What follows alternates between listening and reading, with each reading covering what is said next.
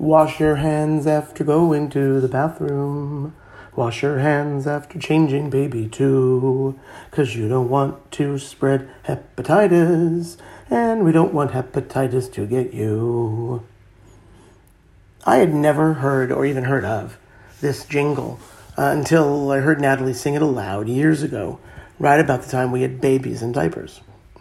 I think it was her subtle way of reminding parents, siblings, our nannies, of the importance of washing hands. And it worked. We also had a nanny who taught us what she had learned in school, that one should wash one's hands for at least as long as it takes to sing the happy birthday song. A Texas children's doc recently shared the recommendation now is to wash for as long as it takes to sing the happy birthday song twice. But let's be clear here.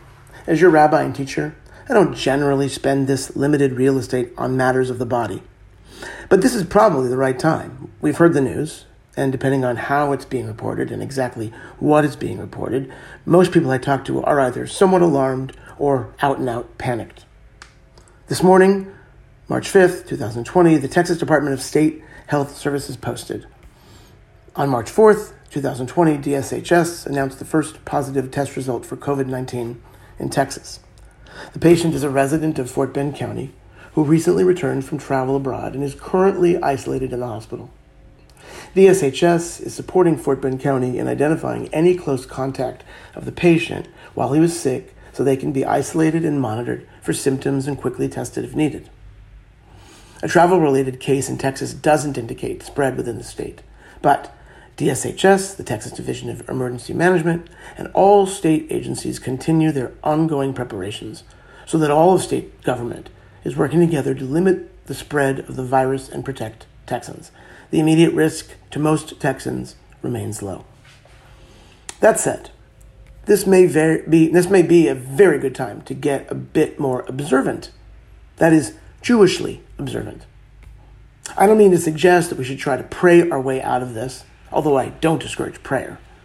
Nor am I suggesting that being more Shomer Shabbos, Shabbat observant, or Shomer Kashrut, kosher observant, will spiritually inoculate us from this and other viruses. However, washing hands is a Jewishly mandated act. Washing oneself and keeping clean is built into Jewish tradition and has been for thousands of years. In comparison to their non-Jewish neighbors, Jews did indeed better survive the Black Plague. But it certainly wasn't because of the many anti-Semitic accusations of Jews having caused it. It was because Jews washed more. Full stop. Jews are commanded to wash their hands immediately upon waking up, before partaking of any meal, and especially after having used the facilities. Jews must wash their hands after having had intimate contact with another person, whether as a lover or as a caregiver. Note to college kids, holding someone's hair back while they pray at the porcelain altar is quite an intimate act indeed. Wash your hands.